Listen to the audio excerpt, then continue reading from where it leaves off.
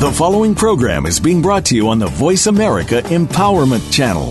For more information about our network and to check out additional show hosts and topics of interest, please visit voiceamericaempowerment.com. The Voice America Talk Radio Network is the worldwide leader in live Internet talk radio. Visit voiceamerica.com. The views and ideas expressed on the following program are strictly those of the host or guests and do not necessarily reflect the views and ideas held by the Voice America Talk Radio Network, its staff, and management.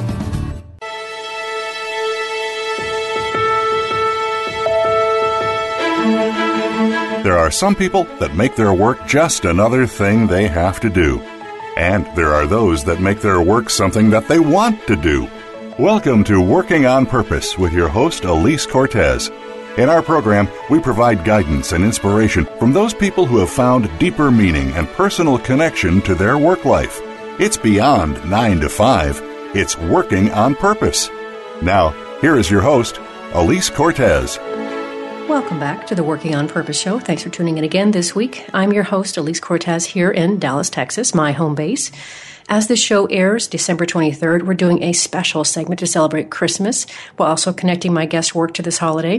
But before we get into today's program, I want to thank my media and partner sponsor, Jobing.com. If you're not familiar with them, Jobing.com is the leading locally focused job board in the nation, and they're dedicated to helping employers find quality talent in their own backyard while also giving job seekers control of their own search so they can find work close to home. Great partner for me. Thanks, Jobing.com.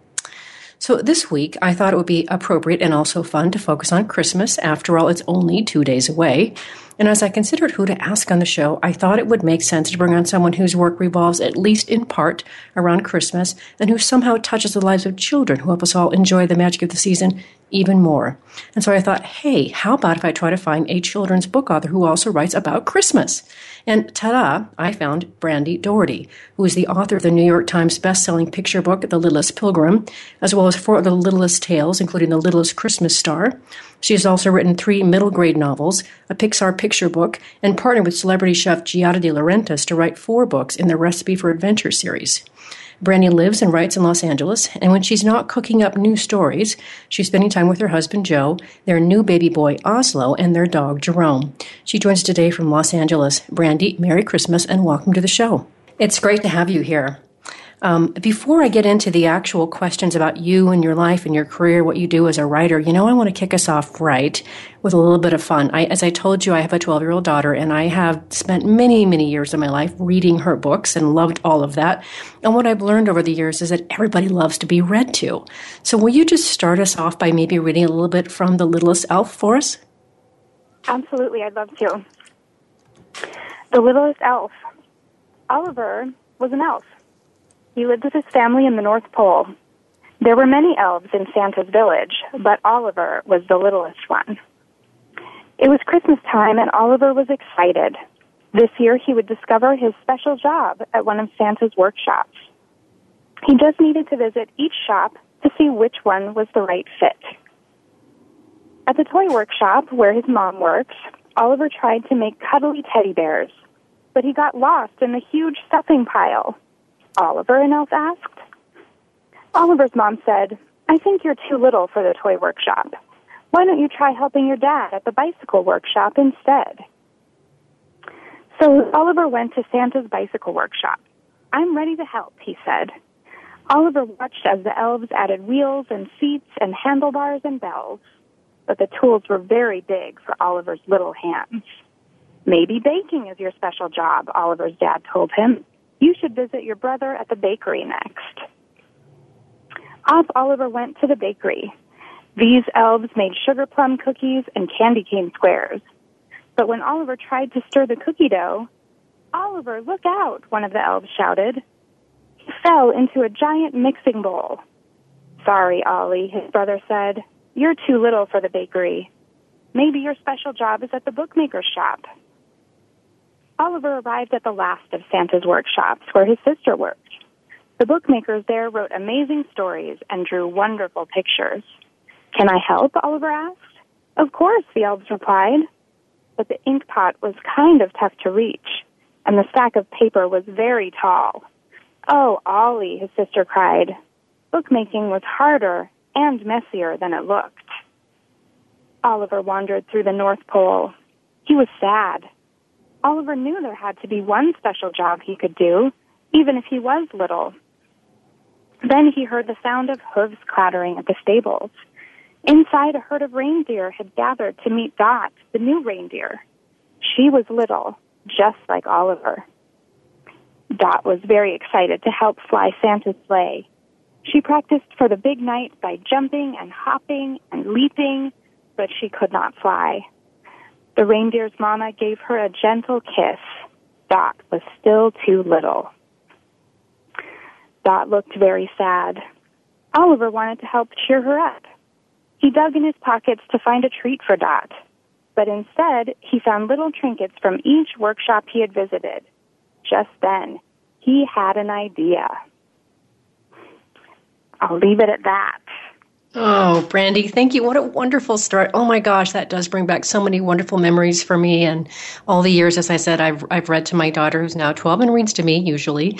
But thank you for letting us start like that. That was just lovely. Thank you. Absolutely. Happy to share. Well, a couple questions, if we can, really quick about that book. First, when did it come out? What was the year it was published? It came out in 2012. Okay, so somewhat new. Awesome. Mm-hmm. Yeah. And I have to also ask you, I know you have a few Christmas-oriented books out, which is part of the reason I wanted to have you on the show. But what is it about this holiday for you? What does it mean to you? Do you have maybe some memories around it, or what is it about Christmas for you? I've always loved Christmas. It's always been a really special time for me and my family. And also my birthday is actually Christmas Eve. So that has kind of tied into it being extra special. One of my great memories from childhood is my parents always really tried hard to make my birthday separate from Christmas and special in its own, which was really, really sweet of them. So I would always get my own miniature Christmas tree that I got to decorate and have in my room as my birthday tree. So that was always really fun and such a cute way to separate the two holidays. You just reminded me of Brandy, and part of the reason, again, I really wanted this show to be more celebratory in nature than maybe some of my other shows, just because I do want people to enjoy the holidays, but also because your work is also connected to it. But you've reminded me that my dear, if I can call him my big baby brother, who's 9 years younger than me, his birthday is Christmas Day. And so that governed that we opened our presents on Christmas Eve, just like you said, to separate the two occasions. So lovely memory for me too. Yeah. Yeah. Really nice. Do you have siblings? I do. I have an older sister. Okay. Well, I don't know if this will come up around that, but one of the things that you said to me as we were getting ready to broadcast this show is you told me that The Littlest Christmas Star was written in part due to your memory of your first grade when you were in a Christmas play. I think it's remarkable you can remember first grade. I can somewhat remember that. But what was that experience? Tell us about this. Where did this come from? Well, it definitely, the memory was sparked by looking at old photos. But I do remember I was painfully shy as a kid, so being in a play and being on stage was a really big deal for me. But another memory around that was my mom worked to make that a special time too. The photo of me is in this green velvet skirt and matching vest that my mom had made especially for me to wear for this Christmas show, so that was really special. But the photo of me, I'm in a star costume because I'm one of the stars in the night sky in the play who's wondering if I will be the one to lead Mary and Joseph to Bethlehem. So that was my role in the play. And looking at these old photos of me in this costume made me think how funny it would be to write a story about a kid who wants to be the star of a show but ends up being the actual star, just like I was. That's wonderful. That is so wonderful. I didn't make that connection at all. That is wonderful. One of the other things that you told me, which I think is remarkable, and remember this joyously as well, again, wonderful that first I wanted to find somebody who was somehow connected to children with their work because of the holiday season. And I, of course, know that you have a new baby boy named Oslo. So how old is he? Yes, he's 5 months old. So he's he's amazing. I think, the sleep deprivation is very real, but we're loving every minute of it. And he has a smile that lights up our entire house. So it's been really fun. And super fun to be, celebrating Christmas with him for his first Christmas. Mm-hmm. Your very first Christmas with a child. How fun is that? Yeah, it's really exciting. I remember, Brandy, when my daughter was, and she's probably going to, slay me at some point because I mention her on the show every once in a while, but hopefully these are all good memories for her too. But I remember when she would have been 3 or 4, I think. And we were in the mall here in North Park Mall here in Dallas, and she happened to catch a glimpse of Santa Claus there in the mall. And I wondered kind of what was going on. And all of a sudden, she breaks away from me, makes a mad dash for Santa Claus, runs up to him past this really long line of people waiting for their turn to visit Santa Claus. And I'm thinking, oh, my God, it's going to be a revolt. I'm going to be in big trouble here. Oh, my gosh. Runs up to him, wraps her arms around him as best she can. He's got a, big requisite big belly. And she says, baby, like she thinks there's a baby in Santa Claus's belly. And thanks, much to my relief, everybody in line started cracking up laughing. And there was no revolt. I was safe. And once she got her hug and, thought maybe there was a baby in there, she was on her way. But such a fun memory of this, the children just make holidays so entirely different, right? And that's one of the reasons, again, that I wanted to have you and your work on the show, showcase your work on the show, because we're at the end of the year, it's Christmas time, and I wanted it to be festive and fun. So I appreciate that you're telling me about your work, your life, and kind of what spawned you to write about Christmas and children. Yeah, absolutely. It's definitely just seeing the wonder and excitement with kids around this time is so special and fun. Mm-hmm. Well, how was it that you decided to write? And let me ask you this. I don't know enough about you yet. I'm just getting to know you as well. But did you go to school, or did you study writing? Did you study journalism? Or did you know you wanted to be a writer? And did you know it was going to be children's books? I did not know. I did study English. I was an English major in college, and I always loved to write. And I did enjoy making stories even from a very young age, but I didn't really actually think about officially writing children's books until I worked for Scholastic, the publishing company in New York City. My job there was to work for the reading clubs, and I chose books for the middle grade club, which is, the catalog where teachers can have their students order books through them, and they get they get extra supplies and books for the classroom, and it's a really great program for teachers and a really wonderful way for kids to get books more easily and more accessibly. So it was amazing to be a part of that.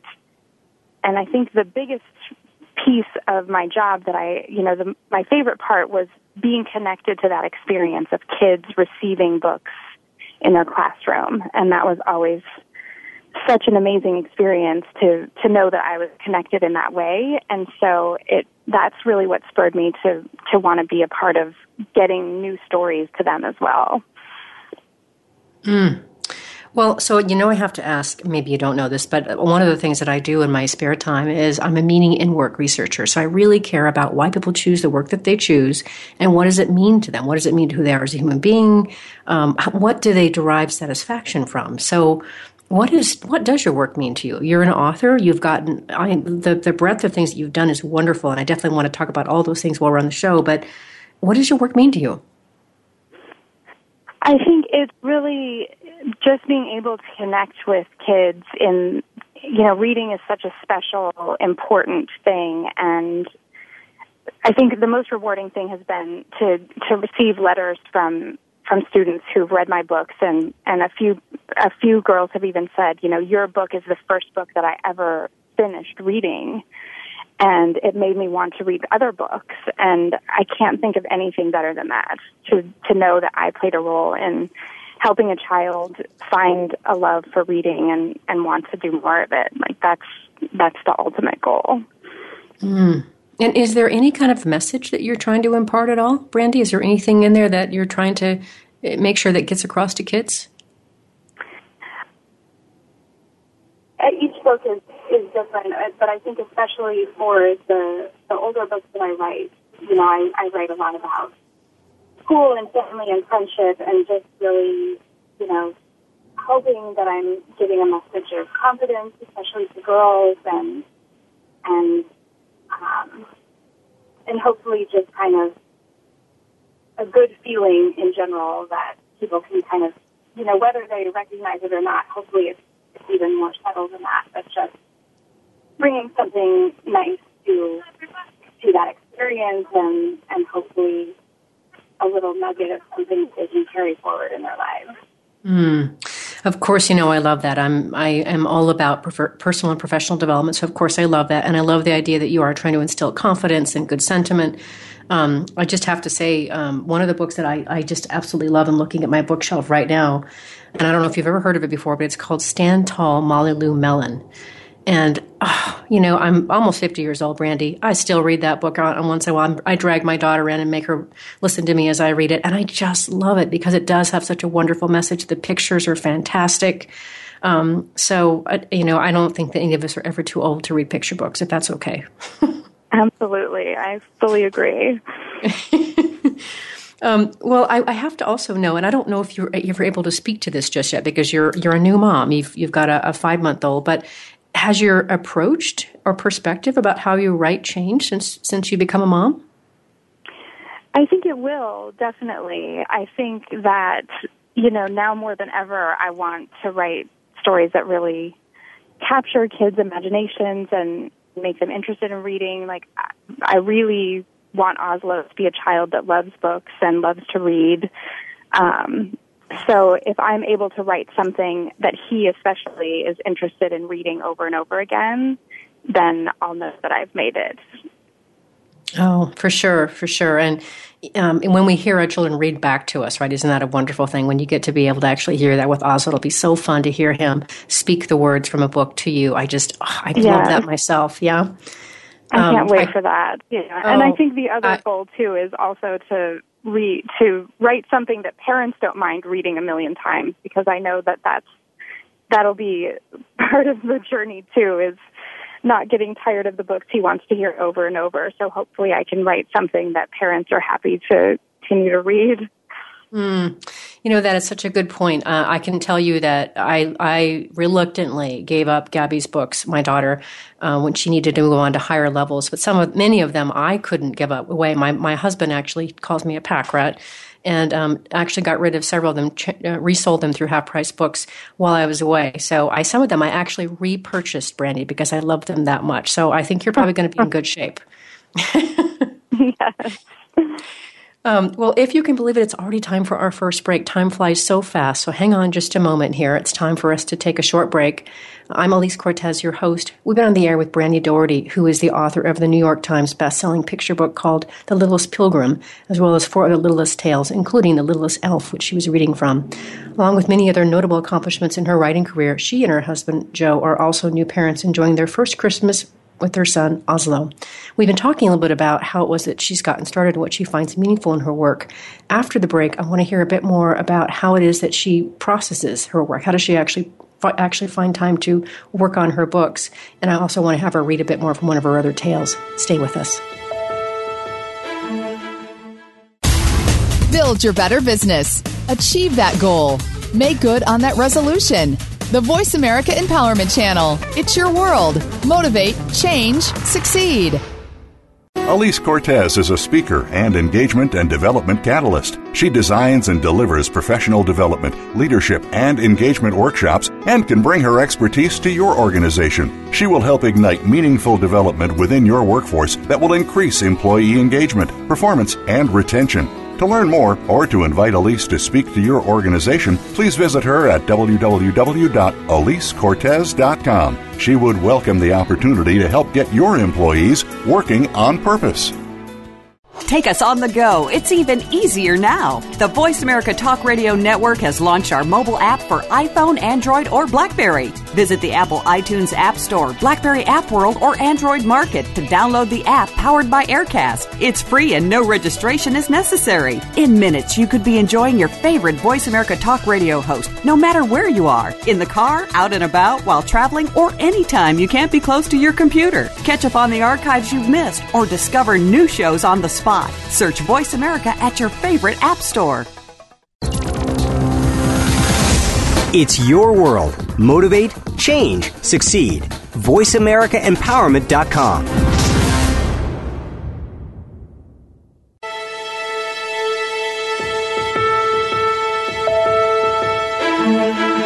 This is Working on Purpose with Elise Cortez. To reach our program today, please call in to 1-888-346-9141. Again, that's 1-888-346-9141. You may also send an email to Elise, A-L-I-S-E, at EliseCortez.com. Now, back to Working on Purpose. Thanks for staying with us, and welcome back to the Working on Purpose program. If you're just joining us, my guest is Brandy Doherty, who has written 5 Littlest Tales books, including The Littlest Christmas Star, 3 middle grade level novels, a Pixar picture book, and partnered with celebrity chef Giada De Laurentiis to write 4 books in the Recipe for Adventure series. She joins us today from Los Angeles, California. I'm your host, Elise Cortez. Let's pick up where we left off. We were just about ready to talk about really the process that you go through, Brandy, when you write. I think that's obviously very, very interesting for a lot of us who wonder just what goes into a book. How do you pull this off? So what's your writing process? Yeah, when I start, I always keep a notebook with me. Sometimes I have a full-size notebook that I'm also journaling in, and other times just like a little pocket notebook that fits where, in a pocket or in a purse. And anytime an idea strikes me, I always try to write it down. And I find that handwriting it kind of makes it stick somehow a little better. Of course, then I usually do go home and transcribe my notes onto my computer, and I do work from my computer, but I just love something about handwriting things initially. And really, once I start with an idea, if it's a picture book idea, I really just try to kind of get a sense of what my story arc is going to be, and I just start to try to envision what the flow of each page might look like, what some illustration moments might be, and just kind of really envision it in my head and try to write it out in that way where I've kind of got each page flowing how I want it to. And then the key is to revise and revise and revise a million times. And that's really the key to any writing, is to continue to rework it. And you really don't ever feel like you're done doing that, but I think you finally eventually get to a place where you feel comfortable enough.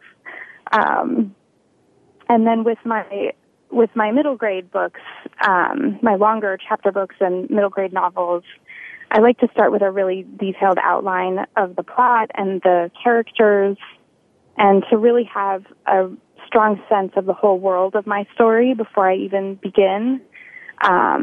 And then I usually do write a very specific outline, chapter by chapter. So, and this is something that, talking to other writer friends, everybody's process is different. Some people just start on page 1 and just start writing and see where it takes them.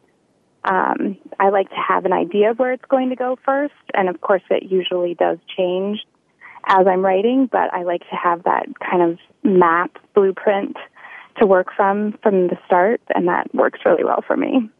I'm glad I asked that question, partly because, one, I'm just hopelessly curious, and I think our listeners are too, as to what is the creation process. And you're right, I'm sure it's different for everybody, but I have to say one thing that you have, I guess kind of awoken in me, is that for me, when I write, I have not written stories or fiction. I write research-oriented things, obviously. But I will tell you, though, for me, my best writing, if I look at the best works I've ever produced, they always started with me jotting down my thoughts and my outline using a pencil on a piece of paper for 2 reasons. One, right? There was the mechanical process of writing the words, and I had to slow my thoughts down to actually write. And then there was the feedback, the sound of the pencil going across the page that I found very stimulating. So the fact that you seem to also start like that is maybe encouraging. Maybe I could write like you one day. Maybe. Yeah. Yeah, I think there is something really important about that connection that gets lost a lot of times. And when you are working, I do write notes on my phone sometimes, but I feel like for whatever reason, I tend to forget those, and I'll come back months later and be like, oh yeah, I forgot I even wrote that down. And so there is something about making that connection that feels very important. Mm-hmm. Mm-hmm. Well, going back up to some of your books here, one of the things that obviously stands out to me too is that you've written several books they're Littlest books. I think there are 5 of them in total. So what's the story and the focus on Littlest, Brandy? Well, as I mentioned, I have an older sister. She's 5 years older than me, which is not any difference now. We're best friends as adults, but as children, it was a huge difference, and I just desperately wanted to be doing everything she was doing and wanting her attention all the time, and it was really difficult because she, in that 5 years, she was on another planet, basically, with where she wanted to be. So one of the first stories that I ever wrote was in 2nd grade, and it was about having an older sister who got to do things that I didn't get to do because I was little. So that always just kind of stuck with me, and when I started thinking about some picture book story ideas, that was one of the first things I thought of, and I thought it would be really fun to kind of tie it to these sweet holiday characters who are desperate to help and be a part of the world that they're in and, find something special to do even though they're little. I think, I will confess to you that part of my interest in bringing you on as an author was partly because that you have some books out that have that littlest aspect to it, because I could relate to that as well. I'm the oldest of 4 children, but I was always the shortest kid in class, Brandy. Always, back in the day, they would line everybody up according to height, so I was always at the very, very end, the shortest end, and there was always these, this ongoing series of much taller people onward. And so I would wear shirts that said things like, good things come in small packages. So I was certainly attracted to and interested in the idea that you write about Littlest because I could relate to that. It's lovely. That's great. Yeah, I really hope that kids find something in that, whether it's because they're small for their age or having older siblings or whatever it is. That's great. Yeah, I did eventually sprout up quite a bit, so I'm not considered short anymore. I'm considered more in the middle tier, but almost all of my life until I was probably in 8th grade, I was considered the shortest kid in class. So lots of memories to produce around Littlest for me. That's great. So the next thing I wanted to hear about, I'm really intrigued as well, is how it was that you got the opportunity to write the Pixar picture book. I mean, that sounds really fun, really, really exciting and amazing. Tell us about that situation, that experience. What was it like, and how did it come to be? Yeah, that was really fun. I've definitely been very fortunate to have a lot of friends in the publishing world because of my time at Scholastic. And when I first moved from New York to California, I did a lot of freelance work for Disney, who owns the Pixar studio. And I also have an amazing literary agent who's great at helping me networking and connect me with new projects. So the Pixar book came about through a connection of mine to a great editor at Pixar, and then it came to fruition with the help of my agent. So it was a good collaboration there. And what's the essence of it, Brandy? What is this Pixar book about? So it's for the new movie, The Good Dinosaur, which came out right before Thanksgiving, and it's a book that introduces the 2 main characters of the movie, Arlo and Spot, and it's a story that showcases their friendship and their survival skills in the wild. So yeah, it was super fun to do. I was able to spend some time on the Pixar campus, which is incredibly inspiring and creative, and I got to see a couple of early versions of the film in production, and so it was a really fun experience. Mm-hmm. I love hearing people talk so fondly and wonderfully about their work because that's what I'm focused on, right? I care about how people connect to their work and what it means to them and if it's fulfilling, et cetera, et cetera. So that was one of those things when I saw that as part of what you had done. I was like, I have to ask her about that. That sounds really amazing. And I can only imagine hopelessly inspiring to be over there on that campus. Absolutely. Yeah, so many creative people in one place. Well, speaking of that, I mean, one of the things I wanted to do as well, as I mentioned, is really make this a celebratory show. And in addition to talking, learning about you, but also just getting kind of, the old-fashioned, get around the radio and learn and listen and have fun. So to that end, will you read also maybe something from The Littlest Christmas Star? Sure, I'd be happy to. The Littlest Christmas Star. One snowy afternoon, Max's teacher announced his class would put on a Christmas play. Everyone was excited, especially Max. Max couldn't wait to have a part. Even though he was the littlest student in his class, Max hoped he could be the star of the show. "I will announce your roles tomorrow morning," the teacher said. The next morning, Max's teacher called out the role each student would play. Max waited and squirmed and waited and squirmed. And finally, "Max," the teacher said, "you will be the star." Max's eyes grew wide. He smiled a big, big smile. He really was the star of the show. "You will be the star of Bethlehem. Your line will be, 'Follow me.'" Max sank down in his chair. "I only have one line?" he asked. "Yes, Max, but it's a very important line," said his teacher.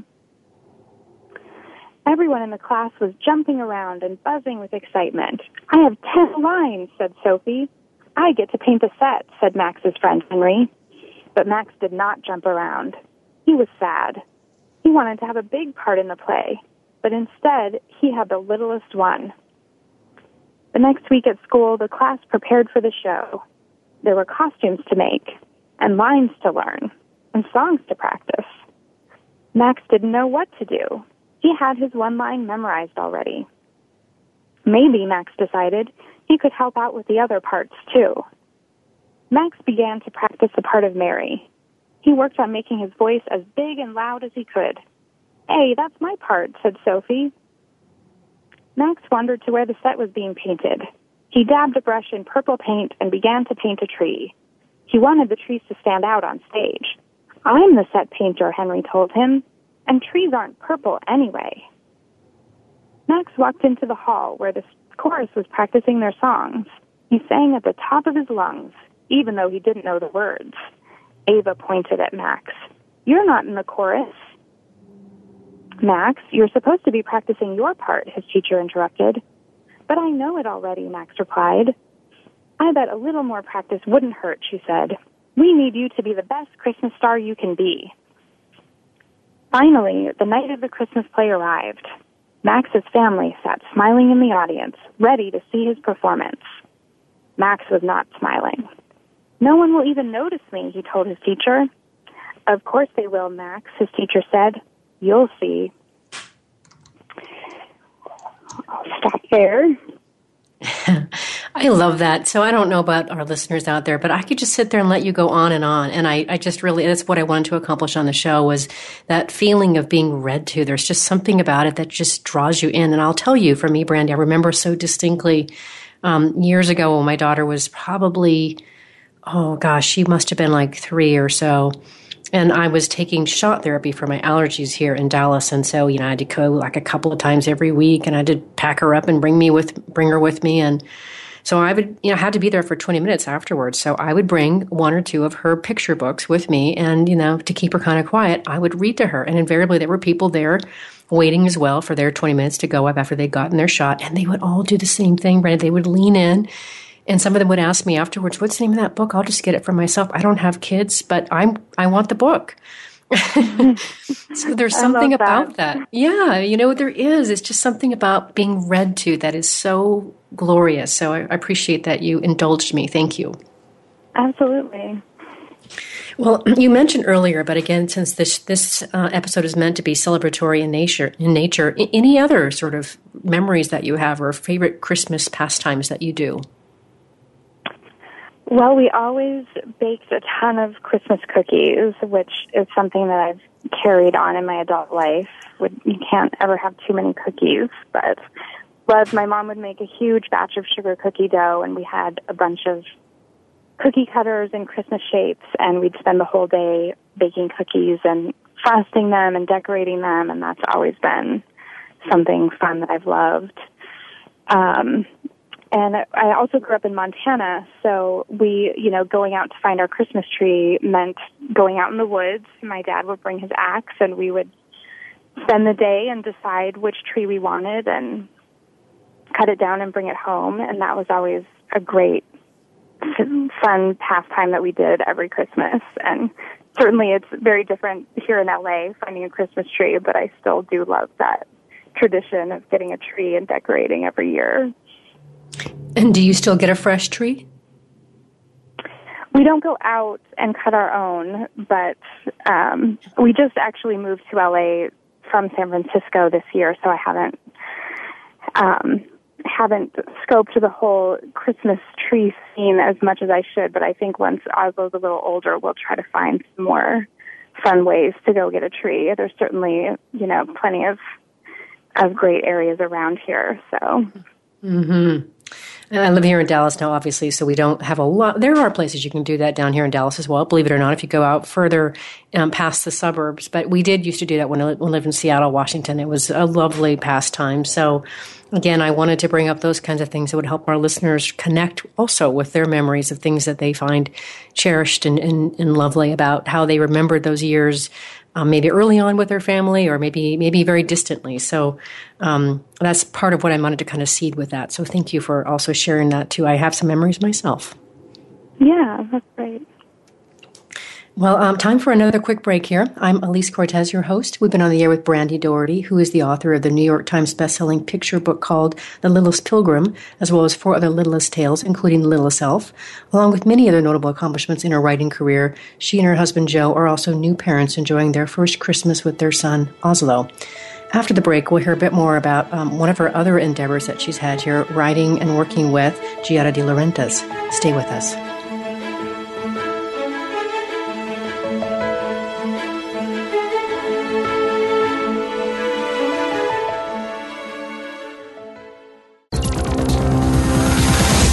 It's your world. Motivate, change, succeed. VoiceAmericaEmpowerment.com.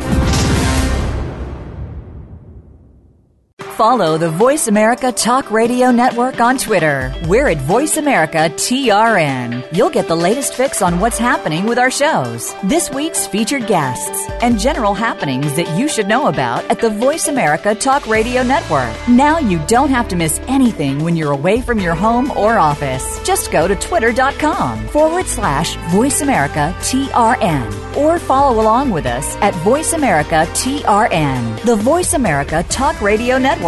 We're on the cutting edge of social media. Can you keep up?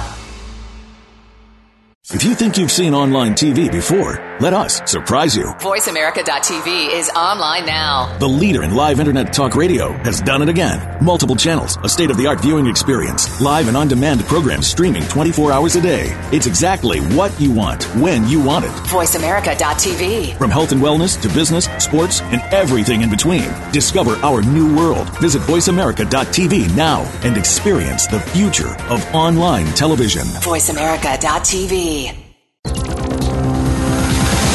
It's your world. Motivate, change, succeed. VoiceAmericaEmpowerment.com.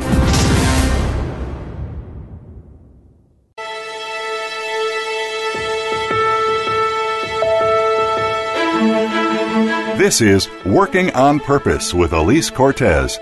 To reach our program today, please call in to 1-888-346-9141. Again, that's 1-888-346-9141. You may also send an email to Elise, A-L-I-S-E, at EliseCortez.com. Now, back to Working on Purpose. Thanks for staying with us, and welcome back to the Working on Purpose program. I'm Elise Cortez, your host. If you're just joining us, my guest is Brandy Doherty, who has written 5 Littlest Tales books, including The Littlest Christmas Star, 3 middle grade novels, a Pixar picture book, and partnered with celebrity chef Giada De Laurentiis to write 4 books in the Recipe for Adventure series. She joins us today from Los Angeles, California. We had her read a couple of times here from 2 of her books, and she's been talking about her own connection to her work and how she writes. Next, I'd love to hear you talk a little bit about your collaboration with that celebrity chef Giada De Laurentiis. First, how did you meet her, and what's that about? What's the connection there? So my agent was connected with Giada's children's book publisher, so they were looking for someone to pick up the second set of books in her series, and everyone thought that we would be a great fit. So it came about through that connection through my agent and her editor, and it was a super fun process.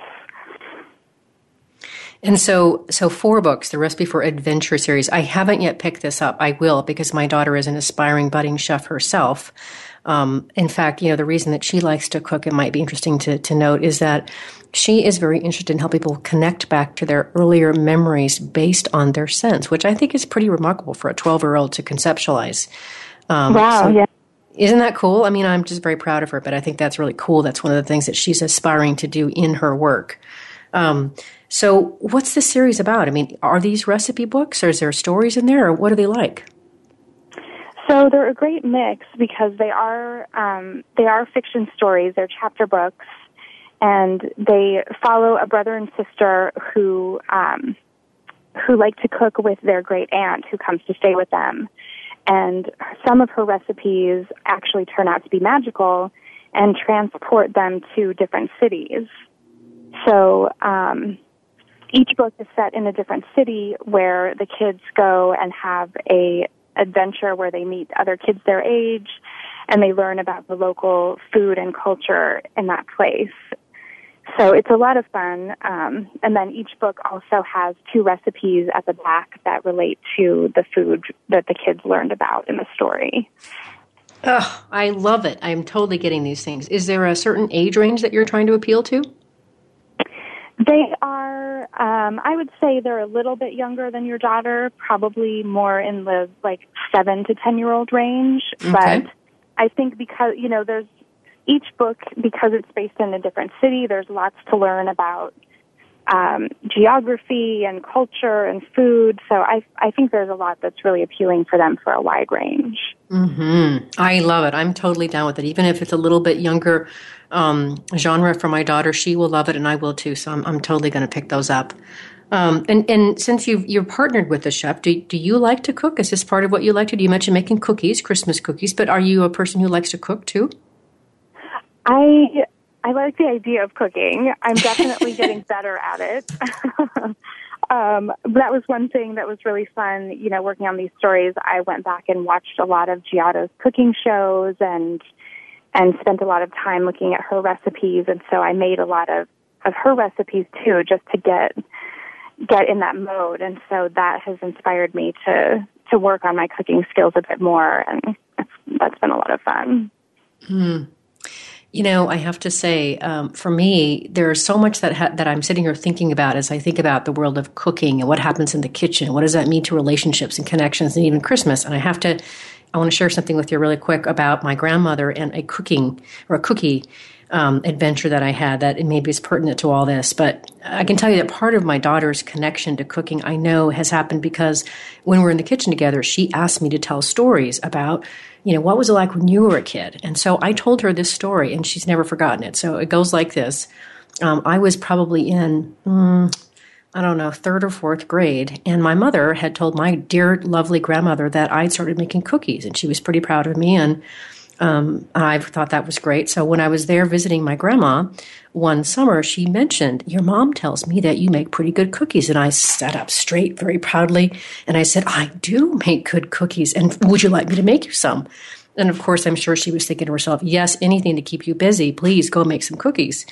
So I set off into the kitchen to make these chocolate chip cookies, and I made all the dough and got the first batch into the oven, and I looked around her kitchen, Brandy, and I had completely destroyed it. I mean, there was flour everywhere. There was butter underneath the cabinets. There was stuff on the floor, and I was horrified because my grandmother was a fantastic baker and was very clean in her kitchen and always kept things just so.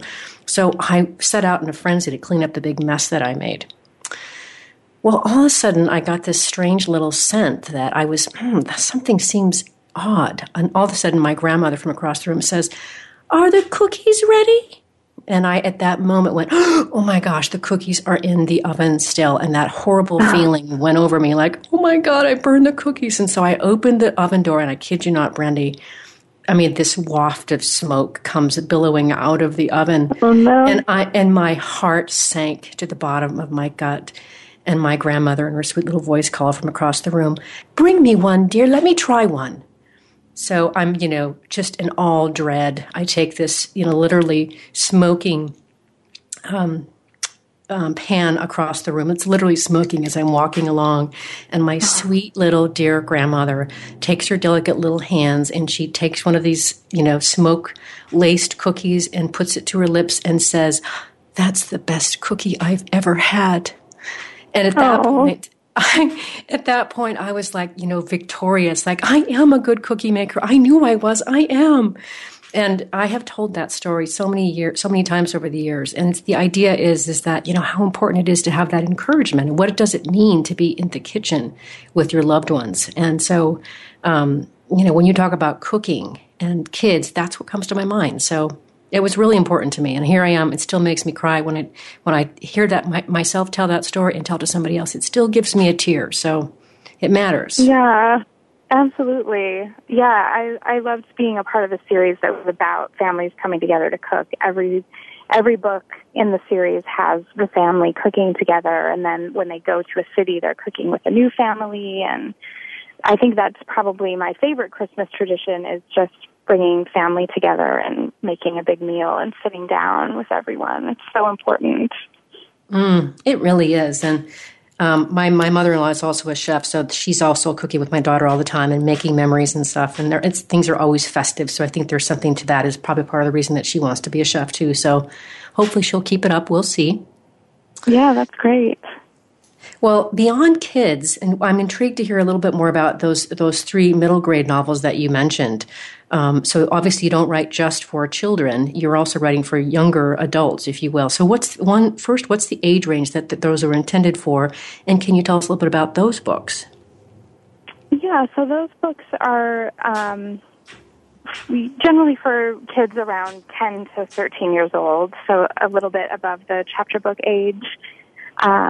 And I've written a couple of friendship novels, and then a novel that has a bit of a spooky magic element to it called Misfortune. And those all feature strong girl characters, navigating friendships and a little bit of boys and family stuff. So I've always really enjoyed writing at that age level too.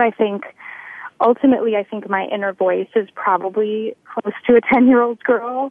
I remember that time so vividly, and that's just such a transitional age where, you're getting a lot of independence and there's a lot more happening in school. And so I think that writing for that age has always been a sweet spot for me.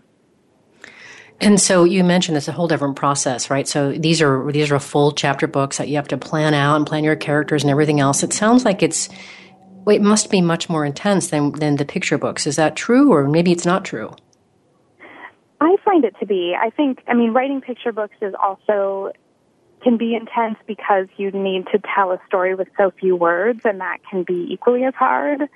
But I think, building out a world with such well-defined characters, you have to, kind of think of them as real people with real defined personalities and kind of envision them walking around in the world, having experiences, so that you make sure that your characters aren't one-dimensional and do have that kind of fully developed appeal to them. So there's a lot that goes into that for sure.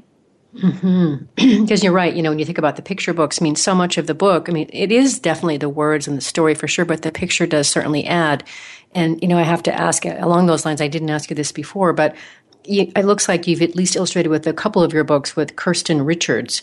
How did you find her, and how did you collaborate together?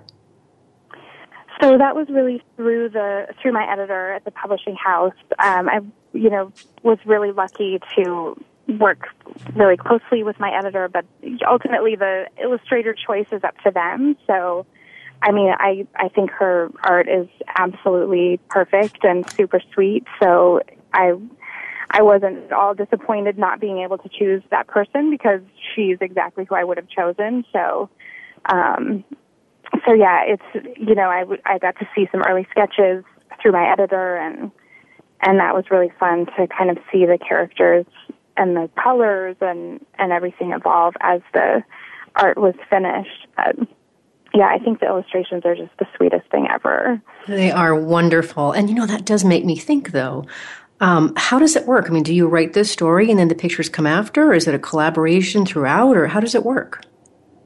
Yeah, it's interesting because, and again, this is something that's different for all authors and illustrators. Some of them do work really closely together. A lot of times they are chosen separately. So I didn't have a very collaborative process. It was, I wrote the story and then the illustrator would take the finished story and do the art after.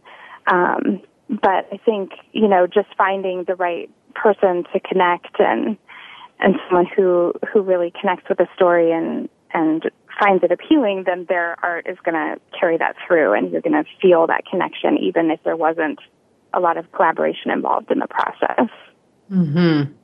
It seems like such an important synergistic partnership, and I will confess that I've certainly hoped that at some point my daughter and I could do something like that. For the longest time, she was very interested in art.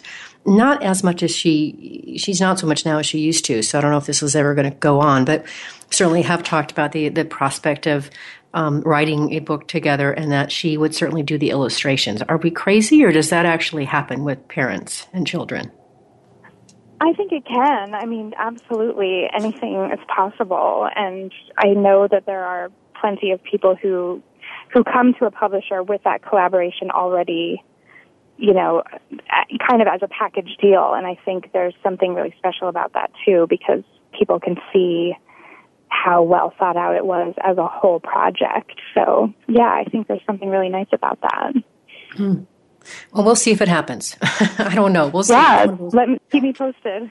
Okay. One of those things that's always been on my list, so we'll see. Well, we're coming to the close of the program already. We've only got a few minutes left here, so I have two more questions for you if I can, Brandy. So this program is really about the world of work, how people can more meaningfully connect with it. And so I would love to hear your thoughts about, what would you like to share with listeners regarding work today? So the show is called Working on Purpose. The idea is to get people to more meaningfully connect to their purpose or do their work in a more purposeful way, however it suits them.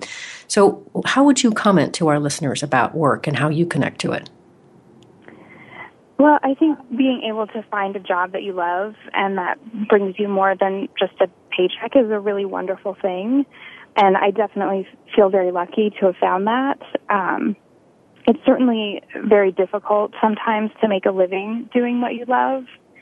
And, I'm also lucky because my husband's work supports us in a way that allows me to focus on writing. If I were supporting myself entirely on my own, then I would have to have another job. But I really loved working in the publishing world, so I think that I would absolutely return to that because it keeps me close to books and writing and doing what I love. So I think even if you can't necessarily make a living, even at least right away, doing what you're passionate about, it's important to try to get as close to that as you can in many ways. I think finding work that fits with your passion or that allows you the free time to do what you love is really important. So even if it's finding a boss or a work environment that encourages you to pursue what you're interested in or, to take classes or whatever it may be, I think that's really significant. And I have such a supportive community of people at Scholastic who really encouraged me to write, and I don't think, if I hadn't had that, I don't think I would have had the courage to become a full-time writer. So I think that's the other piece that's really important, is to surround yourself with supportive people that believe in what you're doing. Mm-hmm. Great advice. Completely agree, of course. And finally, and maybe say 30 seconds or so, or maybe a minute, what Christmas wish would you like to leave our listeners with today? We're 2 days away from Christmas. What would you like them to send them off with? I think, there's a lot of awful things going on in the world these days, and a lot of fear, and a lot of people displaced from their homes. And so I think my Christmas wish is really that everyone gives and receives as much compassion and tolerance as they possibly can. I think that is a wonderful Christmas wish, Brandy. Thank you. And let me also say I've certainly enjoyed very much celebrating Christmas with you. It's been wonderful to have you on the show, Brandy. Thank you for taking time away and for reading and celebrating with us. It's been great to have you. Thank you for having me. I've had a really wonderful time. I'm so glad I found you and that you said yes. So if you want to learn more about Brandy Daugherty, and I hope that you will, please do check out her website at www.brandydaugherty.com. Let me spell that. BrandyDougherty.com. BrandyDaugherty.com. You can find her works on Amazon as well. I hope that you will consider picking up a book or two. This has been wonderful to be able to hear her work. So I look forward to seeing you next week. And don't forget, we've been talking about work and the holidays, but work is at least 1/3 of our lives. So let's work on purpose, and happy holidays.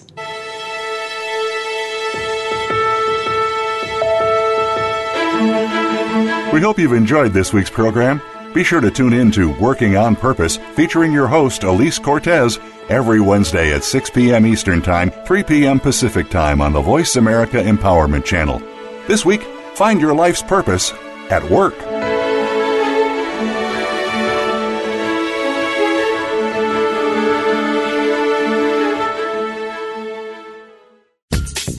Thanks again for listening to the preceding program, brought to you on the Voice America Empowerment Channel. For more information about our network and to check out additional show hosts and topics of interest, please visit voiceamericaempowerment.com. The Voice America Talk Radio Network is the worldwide leader in live Internet talk radio. Visit voiceamerica.com. The views and ideas expressed on the preceding program are strictly those of the host or guests and do not necessarily reflect the views and ideas held by the Voice America Talk Radio Network, its staff, and management.